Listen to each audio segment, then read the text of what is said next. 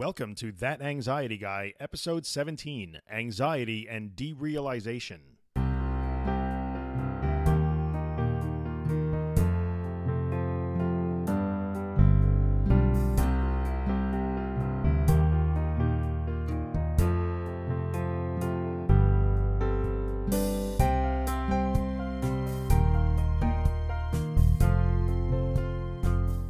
Hey everybody, Drew here, thatanxietyguy.com or facebook.com/thatanxietyguy, or if you're a Twitter person like me, at thatanxietyguy on Twitter.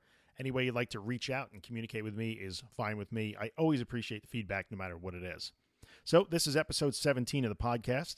It's actually part one of a two-part series that we're going to do on dissociative states. This week, we're going to talk about derealization. Next week, we're going to talk about depersonalization. I think it's worth spending two podcast episodes on this because the dissociative states, derealization, depersonalization, are probably the most common yet least discussed anxiety symptoms. They impact millions upon millions of people. They may be collectively the hardest anxiety symptoms to fully accept and not fear and to get past. And for that reason, I definitely think it's worth discussing them a little bit more than you usually find in a lot of other places. So let's get started. Let's talk about dissociation in general and what that means. Now, if you Google for dissociative states or dissociative disorders, I'm not going to lie, you're going to find some pretty scary stuff out there. But let's break it down because you don't have to freak out. Dissociative states are actually, there's a whole continuum of dissociative states. So let's start on the mildest possible side of the continuum. Have you ever been sitting maybe at your desk at work or at school or behind the wheel of your car? We've all done this. I know you have. And suddenly you sort of wake up out of a daydream and think, wait a minute, wasn't I just 2 miles down the road? Or you might think to yourself, was that last traffic signal green or red when I drove through it? We kind of zone out. Or maybe you're sitting with a friend and suddenly the friend has to nudge you and say, hey, are you still here? You know, you're zoning out on me. Well, that sort of daydreaming state, that sort of zoning out, as we like to call it, happens to everybody. It's a normal part of being human. That is actually technically a dissociative state. It's just on the furthest, most mild end of the continuum. So it happens to everybody, and that's not terribly scary, is it? Sometimes it's unusual. We're not sure how we did it, but it's certainly not scary. Now, it is true. On the far other end of the dissociation continuum is some pretty scary stuff and some stuff that's pretty serious. I mean, there are dissociative disorders that involve almost permanent states of dissociation. Sometimes those are associated with recreational drug use or underlying mental illness, and some of it is certainly disconcerting and scary to think about. However, what we're talking about today is really not on that end of the spectrum at all. In fact, it's closer to the milder end because we're talking about dissociative states as an anxiety symptom. And as it relates to anxiety disorders like panic disorder or generalized anxiety disorder or panic disorder with agoraphobia. So we're talking about dissociative states as anxiety symptoms, and those are not associative disorders. They're not permanent. They don't indicate any sort of psychosis, and we're going to touch on that for a second when we talk about derealization now, but it does not indicate any severe mental illness. It really is no more than derealization, which is what the topic is today, really is no more than yet another anxiety symptom. Frightening, uncomfortable, annoying, avoidable, if at all possible, right? We don't want to feel that way. But again, it's just another anxiety symptom, just the way a racing heart or dizziness or wobbly legs might be. So it's important to start from that framework, right? If you're going to go and Google, you're going to find some crazy, scary stuff out there, but that crazy, scary stuff does not apply to us. We're not talking about that today. So let's talk about derealization and what that's all about. It's really difficult to explain this because in the end, every human being has their own experience. You can never fully experience what another person experiences because we're not in their heads. They're not in our heads. So we experience the world through our five senses. We see, we hear, we touch, we smell, right? Whatever else we taste. And that experience, the taste of a ice cream cone to you, we think we agree. I mean, if you tell somebody I just had a chocolate ice cream cone, most people sort of will know what you're talking about, but we can never be 100% sure, can we? So the way I experience a chocolate ice cream cone may actually be slightly different than your experience with it, if that's possible. I mean, I think we can all sort of agree, so you wouldn't question what a chocolate ice cream cone is, but in the end, our experience truly is our own. And the best we could do is to sort of get a consensus. We all agree that there's a tree over there, there's a car over there, there's a shopping mall over there. This is what we know as reality. So when you get into a state of derealization, the technical explanation for that is a disassociation, just like it says, dissociation, right? Is a disassociation or a detachment from reality. Now, that sounds kind of scary because a break from reality is one of the things that constitutes a psychotic disorder or a psychosis. So it's not a break with reality. A break with reality means that you no longer have the ability to understand the difference between what's real and what's not. So this is why somebody who is suffering from a psychosis, something terrible like schizophrenia, may believe that they are the president of the United States or the Pope or a professional baseball player or whatever happens to be, and they actually believe that because they do not understand the difference between reality and what's not real. So what we're talking about is not a break with reality or a psychotic state. We're talking about a dissociation, a detachment, or a little bit of a disconnection from reality. It's actually a break in our ability to perceive what we think is real in our environment. So it's not so much a break with reality or a disconnection from reality as it is a disconnection with our surroundings and our environment. And that may include our physical surroundings and also other people in our environment. All right, so derealization, the best way that I hear people describe it and the way I would describe it, because this was a huge symptom for me, tremendous symptom for me, and it was the most difficult one for me to deal with. People would often say that when they get into that state, it seems like they're experiencing the world through maybe a pane of glass, or they're watching it in a movie. Like it's not real. They know it's real, but it doesn't seem real anymore. The person who may be 2 feet away from you having a conversation with you, you know that person is there. You can hear them. You're watching them speak, but it just doesn't seem real, or it doesn't seem right anymore. It seems just a half step off, disconnected somehow. Again, since our experience, the way we experience the world through our senses is so individual, it's a very difficult thing to explain concretely. If you ever experienced it, then you know what I'm talking about.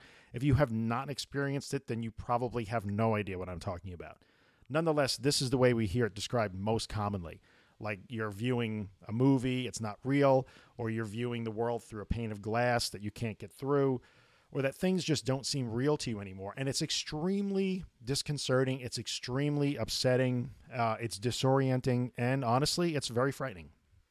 But here is the way I like to, and this is not something that I have scientific proof of, but this is the way I started to think about derealization. When we experience the world through our 5 senses, there is a tremendous amount of information being processed all the time, 24/7.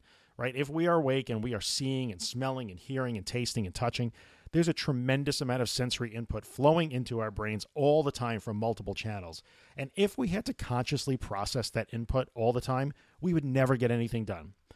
It's in the same way we're lucky that we don't have to think about breathing, or we don't have to think about our heart beating. That stuff just happens automatically. Well, I believe that probably 95 or 99% of the way we process our sensory input kind of happens in the background. We don't have to think about it. It's not something we consciously work on. It just gets taken care of for us. We selectively pick out the things that we know to be most important. We sort of ignore the things that we know are not important. And we're able to make choices and engage in behaviors that we choose to engage in. We do things we want to do because we don't have to worry about processing that input all the time. Imagine having to walk around the world and constantly saying, there's a dog, there's a car, there's a tree, there's the sky, there's a cloud. We wouldn't be able to function. So most of our sensory input, I think, is processed by our brains almost, I'm not going to say subconsciously, but automatically without us thinking about it.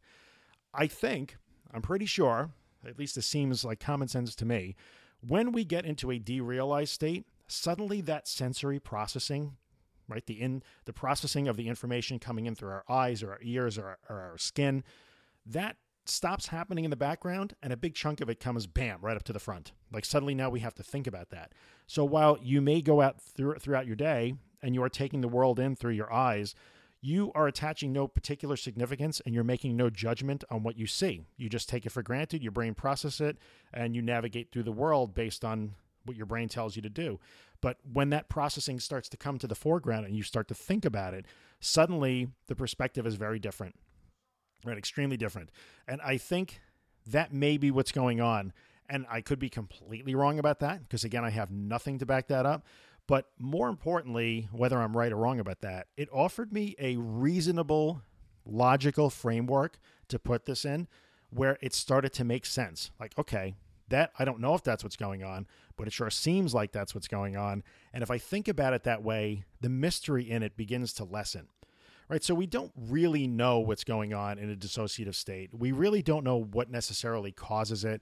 And we certainly don't have any direct intervention to knock us out of those states. And that's part of what makes it so scary.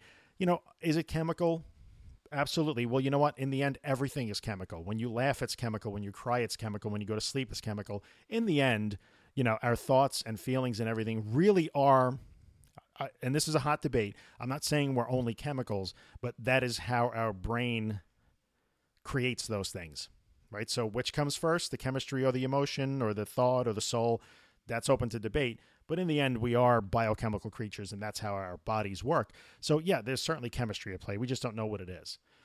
Nonetheless, I think when I started to put it into that logical framework, it helped me a little bit. Now, let's talk about, I'll use my own experience and what I would do. So people ask all the time, well, this is the most terrifying thing to me. And it was for me too, because I think the most common fear is that you're somehow going crazy, or this is going to last forever, or you're actually going to be psychotic. You're going to wind up in a mental institution. For me, it felt like sort of I was disintegrating or slipping away from reality. It was very uncomfortable, very upsetting, and very terrifying. And people say, well, what do I do when it happens? Because it's so scary. Well, first, let's talk about two things. Why is it so scary, and why is it the hardest thing to accept? I think it's a lot harder to accept and relax into those symptoms than it is to accept and relax into the racing heart or the wobbly legs or the blurry vision or the dizziness. Those physical things, we can sort of intervene and help to calm down. Well, once adrenaline is in your bloodstream, it's going to do what it's going to do. But I know that if I breathe properly and if I sit quietly and if I relax, I won't add any more adrenaline. And when that goes away, my heart rate will go down and I'll begin to feel better. So I know this. But when you get into that state of derealization, you don't know that. There's really nothing you can do. Now, in my case, it used to happen to me a lot in the car.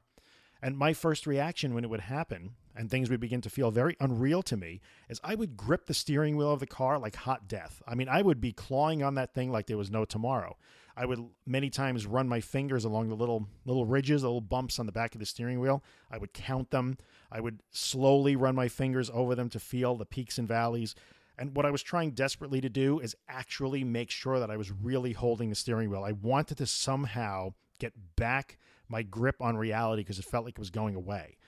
That only made it worse because I was fighting. I would be more afraid when that didn't help. I would get more uncomfortable. I would start to squirm more. My body language would go right downhill, and things would just degrade from there. And it would often lead to a full-blown panic attack. So what I started to do is I had to take the opposite approach. And first of all, I started thinking of derealization in a different framework that I was just talking about, right? Where, okay, this is just my brain is now going to sort of bring all this processing to the front. It's the same environment. I'm just processing it differently. So I would use that framework, and that would help me a little bit to calm down. And then, honestly, I would have to just work on breathing, on not fighting it, not gripping that steering wheel, not trying to get back my grip on reality. And what I discovered is once I did that, I would have to keep repeating in my mind almost over and over that, yes, I'm very uncomfortable. However, I'm okay. I'm uncomfortable. I'm upset. This is disorienting, but I'm still really okay. I'm still really here, right? It's the same world that I've always been in. I'm interacting with it the same way, just my brain is choosing to process it a little bit differently for a little while. And I would have to just really work hard on relaxing into that sensation and not fighting it, not squirming, not trying to break free of it. Because really and truly, we don't know how to break free of it. Right? There's really no tried and true technique that's going to snap you out of that state. And what I found is that it didn't necessarily stop it from happening, at least at first. But when it would happen, it would last for shorter and shorter times. So the less I was afraid of the derealization, the shorter those episodes would become, and I stopped avoiding based on derealization. So it was easy for me to not worry about having a racing heart or feeling dizzy or wobbly legs or all that stuff. It was very hard for me to get out the door because I'd be worried about that derealization feeling and leading to panic from there. So once I began to relax into it and not be afraid of it, those episodes became shorter and shorter in duration. And then ultimately it stopped happening as much. And now it's still a common anxiety symptom for me. So if I really get to the point where my anxiety is way up, and sometimes that's triggered by being very angry or a very emotional state, that derealized state will kick right in. Bam, it still comes back. So the derealization is still one of the hardest symptoms for me to kind of deal with. But again, like every other symptom that I talk about in the podcast, the key was to learn not to be afraid of it. One thing that I did do, and I'll pass this little trick along, and it's going to sound terrible because I was in the car and you're going to say, boy, that sounds a little dangerous, but I promise it really wasn't that bad. Instead of gripping the steering wheel like I was trying to rip it out of the car, what I would do is relax my hands on the steering wheel and just try and keep it as normal as possible. And then I would just move the steering wheel a little bit to the right, just enough so that the car would change direction ever so slightly. Then I would put it back and go straight again. Then I'd maybe go to the left. And then I might do that maybe 2 or 3 times. I wasn't swerving around the road like a crazy person, just enough to change the direction of the car just a little bit. And honestly, that was my experiment. And I was able to say, well, it feels like I'm not connected anymore, or like I'm not really here, or that none of this is real. But look, I want the car to go right, and I would make it go right. I want the car to go left, I would make it go left. If I would get to a traffic stop where I had to make a turn, I would consciously say, I want to go right, and I would make that right turn. And it would remind me that even though it felt wrong, I was still fully in control. Sometimes I would actually say, all right, I would consciously say to myself, I'm changing the radio station. I would reach out and tune the radio to a different station to prove to myself that I was still actually in the environment and still able to control it and interact with it the way I always did. And that was a trick that really helped quite a bit.